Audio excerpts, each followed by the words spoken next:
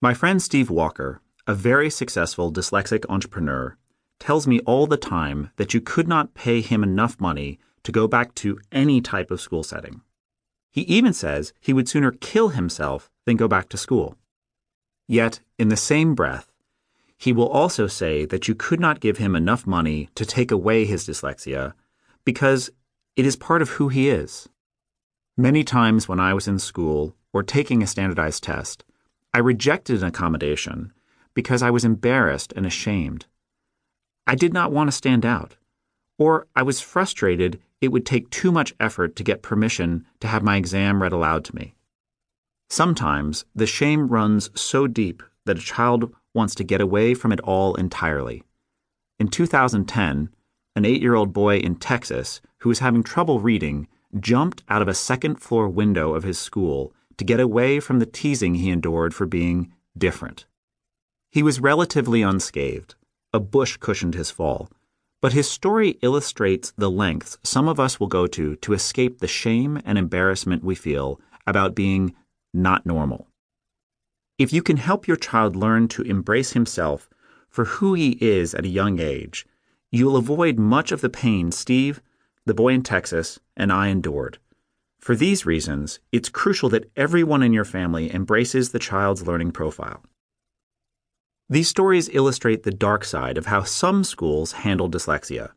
The majority of teachers and administrators are well-intentioned and look for ways to help your child. However, they often miss the most important point, which is that the goal is not to fix your child. Your child is not broken. The goal instead is to play to your child's strengths, support his weaknesses, and give him access to information. Throughout this book, I've tried to provide you with a realistic picture of how school officials are likely to behave. My hope is that you'll have great teachers and a wonderfully cooperative administration. But I also want you to be prepared in case you have to deal with schools that are not cooperative, or even downright hostile to the idea that your child has a right to a free and appropriate education. Once you've moved past the idea of brokenness, dyslexia remains difficult to define. Oddly, there's no clear agreement among experts as to what constitutes dyslexia. Here's my definition, based on the latest science and my personal experience in the community. Dyslexia is a genetic, brain-based characteristic that results in difficulty connecting the sounds of spoken language to written words. It can result in errors in reading or spelling, as well as in a number of areas not considered major life activities, such as determining right or left. Individuals who are dyslexic can be highly independent and intelligent. Dyslexia is also characterized by a set of strengths that typically come with this profile in one or more of the following areas: verbal, social, narrative, spatial, kinesthetic, visual, mathematical, or musical skills.